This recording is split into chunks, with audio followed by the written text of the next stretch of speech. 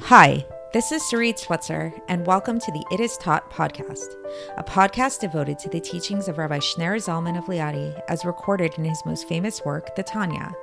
My hope for this show is to make these teachings accessible and relatable to the average person, regardless of prior Jewish education or affiliation.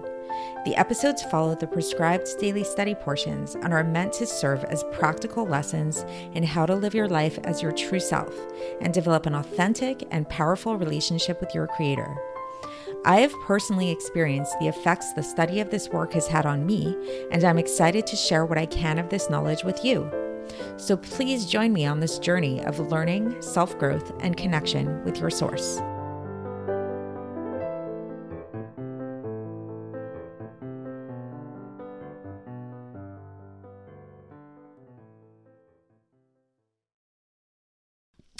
So we have reached episode 8, the 26th of Kislev, second day of Hanukkah. Happy Hanukkah once again. And so here we go. So in this episode, we're going to be looking at chapter 2 of the book. In this episode, we actually covered the entirety of chapter 2. And those of you who listened to yesterday's episode, you know that we started talking about the breakdown of the Jewish soul. And in talking about the breakdown of the Jewish soul, we actually said that we actually don't just have one soul, we have two souls, which is maybe why often you feel kind of conflicted in life. And and it's really because you have two souls inside of you that, as we'll see later on, as we get deeper into this work, are really at war with one another. So we are by nature not the most holistic of beings. So in yesterday's portion, we talked about one of our souls, which we call, sometimes it's referred to as the vital soul, the animal soul, the animating soul. This is the soul that allows for the life force to flow through your body and what keeps you alive in a very basic way. Today, we're going to talk about the other soul that you have. So the second soul that a Jew has is what's called the godly soul. And so the Alter Rebbe starts off and he says that this soul, this second soul that we talk about, is actually a part of God himself. And how is it that it is a part of God himself? It emerged from God's breath. So if those of you that are familiar with the Bible, you know that, when it talks about God breathing into taking from his breath and breathing the soul into man. So this is what was unique actually about the creation of man. We're going to talk about this actually later on in Tanya in a little bit more in depth, but just to mention it now, when God created the world, we know that the way he created everything in the world was through his power of speech. However, there was one exception to that, and that was in the creation of man, where it says that God breathed his life force, he breathed his soul into man. And those of you that have ever done any breath work might be especially familiar with this. But even if you're not, this is just kind of facts of life. When you breathe, your out breath, like when you exhale, you're actually breathing from the inner part of who you are. This is the inner vitality of yourself is going outwards. So in God creating man through his breath, this was an expression of the essence of God. So this breath of God is the origin of our godly souls. So each one of us as Jews has within ourselves a part of actual God. And we're going to understand what that means and the profundity and the implications of that as we go through this book. So when basically, just like when a person exhales with intention, like when you really, really, let's say if you're blowing up a balloon or something like that, you're pulling from your inner essence, and it takes a lot of exertion because of that, And so now the Alter Rebbe brings up another idea with this, is that just as breath comes from the essence of a person, so do two other things. So does the thought of a person. So when a person thinks, this is sort of like the essence of them, or at least we can say, a very deep part of a person when they think. And the other thing is really, on a very, very deep physiological level, the essence and origin of a person is actually, where do people originate from? It's from their original parents, in their conception, from the sperm of the father and being fertilized in the egg of the mother. So really the essence of all life is in this initial seed that comes from the Father. And according to Kabbalistic thought, and it's also found in the Gemara, I don't know if this is backed up by modern day scientific understanding. So if anybody knows, you can please let me know either way. But so I don't know if this is meant to be taken on a physiological level or if it's just a spiritual level. But there's this idea that's brought up that the semen of the Father, from which the life force of a person originates, actually originates in the mind of the Father, in the thoughts of the Father, so that the Father's thoughts somehow get constricted and essentialized into this drop of semen, which eventually becomes a person. So what that basically means is that, when a person is born, they contain within them their parents, the essence of their parents. And especially here, it's focusing primarily on the Father because of that drop of semen that he comes from.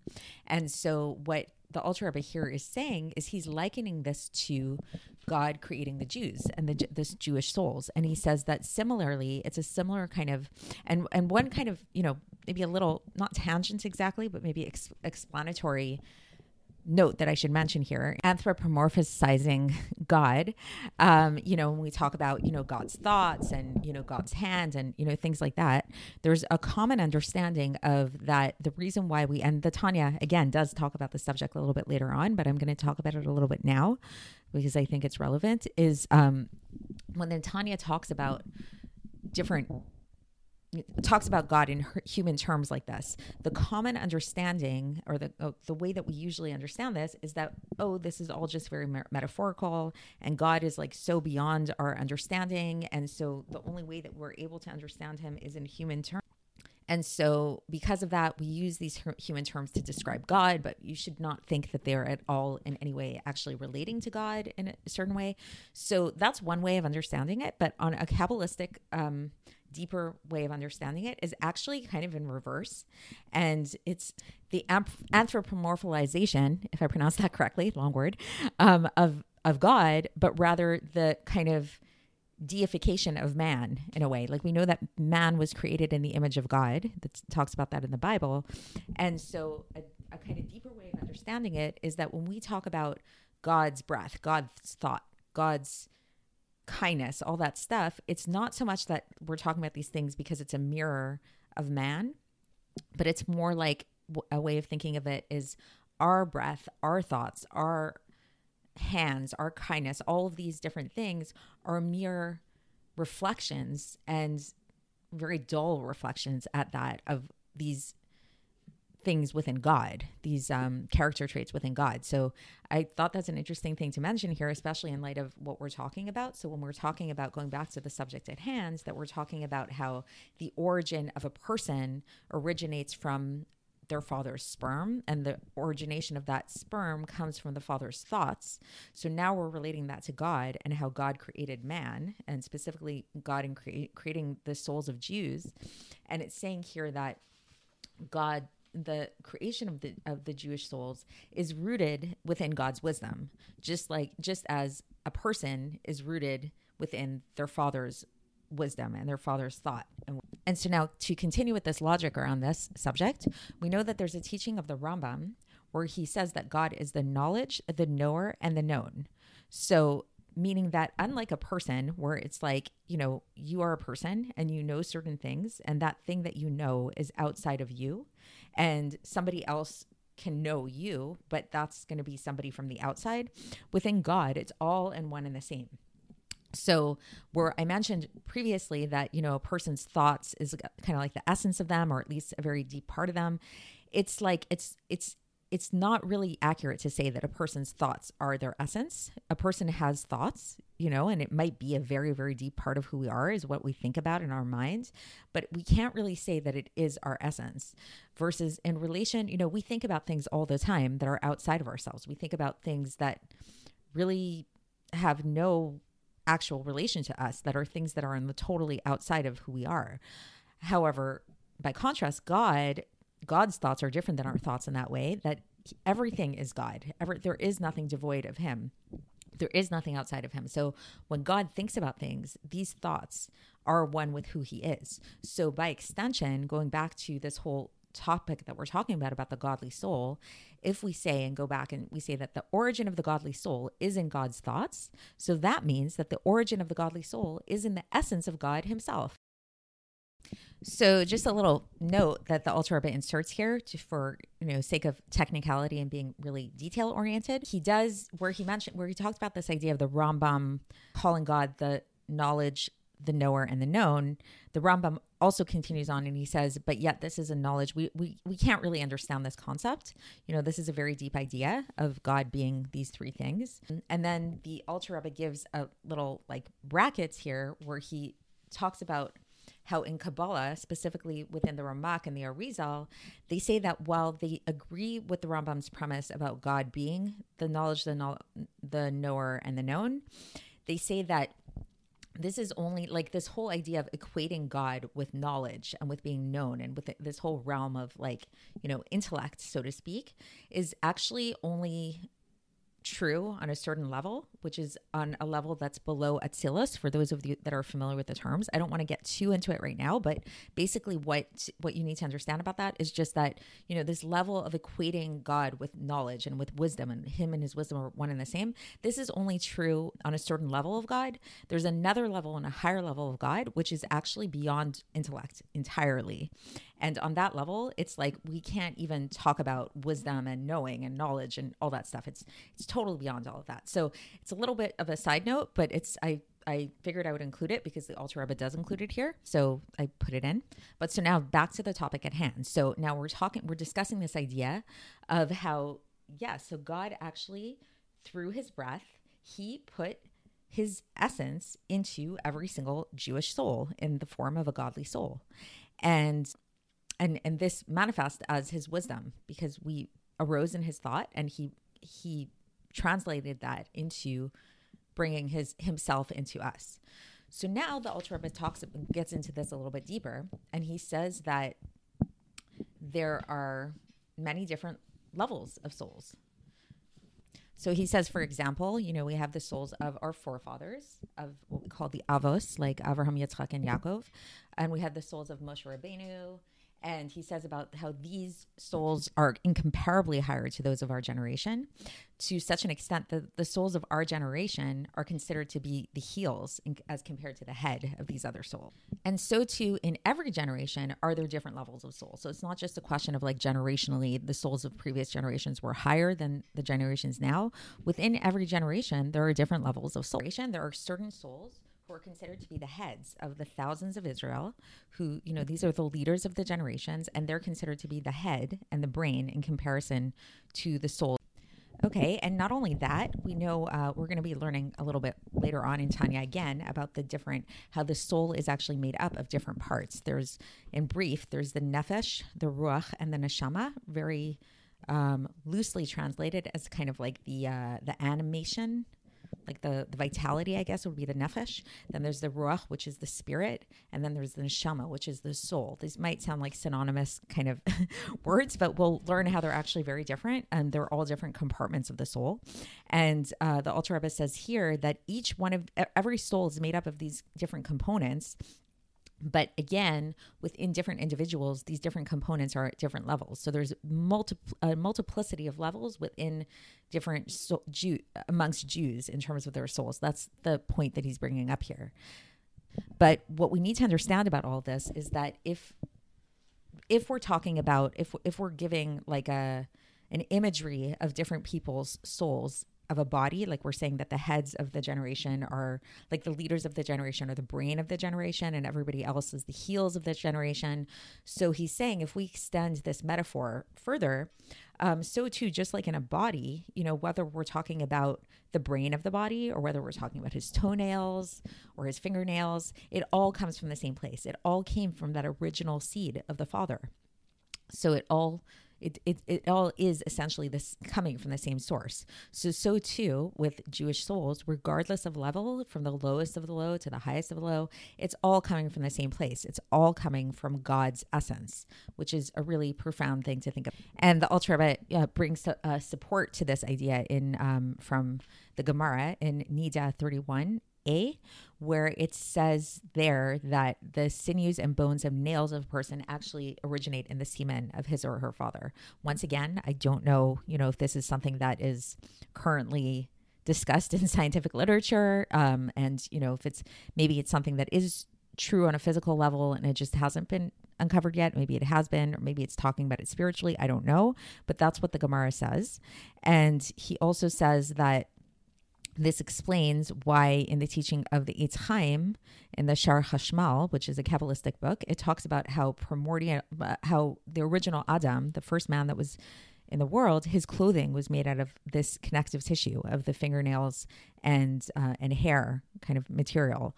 So this is really, when we often can think of like fingernails, toenails as being like really secondary, like the lowest part of the body, that it's just, it doesn't have any feeling there. It's like dead skin or whatever.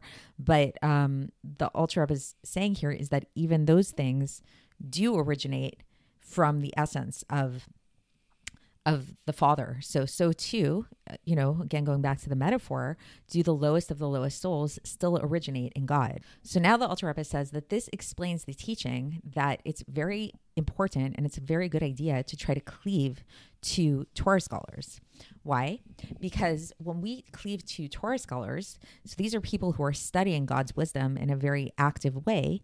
So it's as if you are cleaving to God himself, to what he calls the Shekhinah here, which we'll define what that terms mean, but it's like the indwelling of God in the world, because your soul, regardless of your level, once again, is sourced in God. But this isn't something that's necessarily always revealed to a person, in terms of like the wisdom of God, but somebody who does study God actively, like these Torah scholars, in that sense, it's a lot more revealed. So if somebody wants to connect to the origin of their soul, one way that they can do this is by actually connecting to Torah scholars. And he goes so far as to say that actually our entire life force, because it's sort of like this channel of wisdom that comes from God's wisdom that gets, manifest into our souls, the way that this wisdom channels through and gets transmitted into our souls is through these Torah scholars that are actively engaged in studying God's wisdom. And then he inserts a little bracket here and he says, okay, what about people who actively, if we're saying that like in order to connect to the source of our souls and get this vitality very actively, is one way to do that is by connecting with Torah scholars. What about people who rebel against Torah scholars? Those who are like totally anti this kind of thing and, just really not into that. So he says that they too receive their nourishment, believe it or not, from Torah scholars, because everybody does, because these scholars are the ones that are transmitting the wisdom of God, aka the source of life, into the world. The only difference is that the way that these rebels are receiving their vitality is in a way which is called achoraim, which is something that we're going to discuss further on. But in brief, achoraim, this may sound a little bit familiar to you when we use the term sitra achra. It comes from the same root. It means from the other side. So we'll talk about this more later, but basically it's like there's a way of giving something to somebody in a way that's face-to-face, that's in a very deep way, that is like very direct, looking at somebody face-to-face. And then there's a way of giving something to somebody in a backhanded manner. Like you're kind of, okay, whatever, I owe this to you, here you go, take it, And that's what's called the achoraim, from the other side. It's like sort of in this way that they're receiving their vitality, but not in a direct, kind of loving way. It's just in kind of a backhanded manner, but we'll talk about that more in the future. But he does mention it here, so I thought I'd bring it. So now the Alter Rebbe brings up a really interesting thing, is he again brings up this idea that the way that the godly soul is transmitted into a person is through the father's seed. And, this differentiates, just to bring up, if you remember last time when we were talking about the animal soul, and we said that the way that the animal soul gets transmitted into us is actually through the blood of the person. So there is a difference here. But so here's when we're going back to how the origin of the godly soul comes through the father's seed. So what this means is that when a couple is intimate, this is actually a very intense time. And this is why it's actually taught that during, in Kabbalistic literature, specifically in the Zohar and the Zohar Chadash, that the main thing is that during the act of intimacy, the parents should really sanctify themselves and should be really, really careful about the thoughts that they're thinking. Why is this? Because the thoughts that the parents have during the moment of conception are actually going to influence the garments through which the soul is brought down into the world. This is the first time we're bringing this up. This is a whole subject in its own right, and we're going to talk about it in the future for sure. It comes up in Tanya. But what the garments of the soul are, in contrast to the essential nature of the soul, is the garments are the vehicles by which the different mitzvahs, the different acts of God are performed in the world, the way by which we act out God's will in the world, depending on the type of garments that a soul has. And so these soul garments are going to facilitate how well or how easily or how refined and what level of refinement a person will have in terms of performing the various mitzvahs, which is the purpose of a person's purpose on earth. And so this is what parents can influence in the moment of intimacy when they're depending on their thoughts and depending on the intentions that they have at that time. However, what's interesting to note, and this is what the Alter Rebbe ends off here, is what parents don't have control over is actually the essence of the soul and the level of a soul. So again, to make that distinction, there's the level of the soul and there's, its essential makeup. And then there's the garments through which it clothes itself in and it gets vested in when it comes down into the world. And so he says that this explains why it is that very often you can have a very, very high soul come down and be born into a very degenerate kind of person and a very lowly kind of person, because the degenerate and lowly kind of person may influence the garments through which the soul is born into, but the essence of the soul comes from a higher place. And this isn't something that he mentions here, but it's something that is taught elsewhere, which I think is really fascinating, that this is actually why we find a lot of really interesting stories in the Bible and, and elsewhere where sometimes very, very holy people were actually born into very weird and kind of salacious circumstances, because it's kind of the thought process behind it is that sometimes when there's a really, really high soul that wants to come down into the world, there's a lot of resistance to that because, again, God created the world in such a way that he built in certain forces that resist him and conceal him for, different reasons that we'll get into in the future. But, so when these forces see that there's this really, really, really high soul that's coming down into the world, that wants to come down into the world, there's a lot of resistance to it. And there's a lot of feeling like, oh, no, we don't want this soul to come down into the world. And so what happens is it's actually, there's like a trick that needs to happen in order for it to sneak itself into the world. And that's often by virtue of it being born to somebody who isn't of the holiest state. And this is another reason, as a side note, why converts are held in such high regard, because there's this idea that converts who convert to Judaism, it says ger sheniskayer, a convert who converts. And it's kind of like very weird. What does that mean? A convert who converts?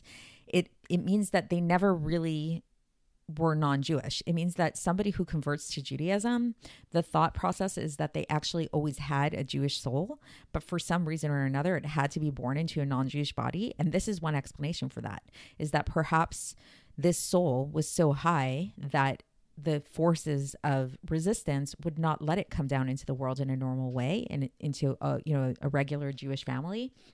So it had to sneak its way in here by being born into a non-Jewish family, to non-Jewish parents. So so that's the end of today's Tanya. So if I gave a little bit of a recap, we're talking today about the second soul that we mentioned. The first soul was the vital or the animal soul. You can look at previous episodes for that. And today we talked about the other soul, the second soul, which is called the godly soul, whose origin and source comes from God's essence, by virtue of the fact that God breathed the soul into the body of man. And when we talk about God's essence, what we're really talking about here is God's thought process and his mind. And why is this? Because God's mind and God's thoughts are not like our thoughts, where our thoughts are something separate from us. And we think about things that are separate from who we are. For God, him and his thoughts and his knowledge and mind are all one and the same. So when God thought about creating a person and creating a Jew specifically, this thought is his essence, and this essence got manifest into a person, into their soul, into their godly soul here. And we liken this to metaphorically to the way that we understand the creation of a physical human being through its physical parents in the form of the conception, and specifically the origin of a person coming from the seed of their father.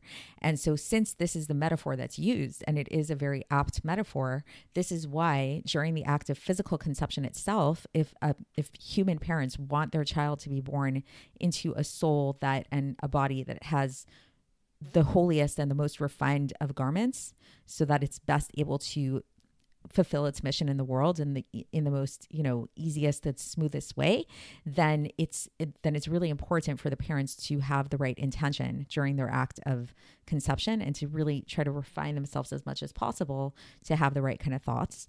But nevertheless, let's say if there are parents that don't do that, we often see that very holy souls are brought into the body, sometimes born to parents who are not the holiest or the best, the most moral of people. And this is actually because there's the essence of the soul, and then there's the garments of the soul, and they're not one and the same. So you can have a very, very holy soul and very lofty soul that's brought down into the world into not the best garments. So that is today's Tanya, and tomorrow we will continue moving on to chapter 3. Thanks for listening to the It Is Taught podcast, hosted by Sarit Switzer. This podcast is dedicated in loving memory of my maternal grandfather, Avraham Yitzchak ben Binyamin HaKohen of blessed memory. Music by Shoshana. If you enjoyed this episode and would like to support the show, please share it with others and subscribe on YouTube, Apple iTunes, Spotify, or wherever you listen to podcasts. And make sure to leave us a 5-star review. To find out more about the It Is Taught project, including more information on my soon-to-be published book, please visit our website, itistaught.com. To catch the latest from me, follow me on Facebook, Instagram, and Twitter. Looking forward to speaking with you tomorrow, and until then, have a great day.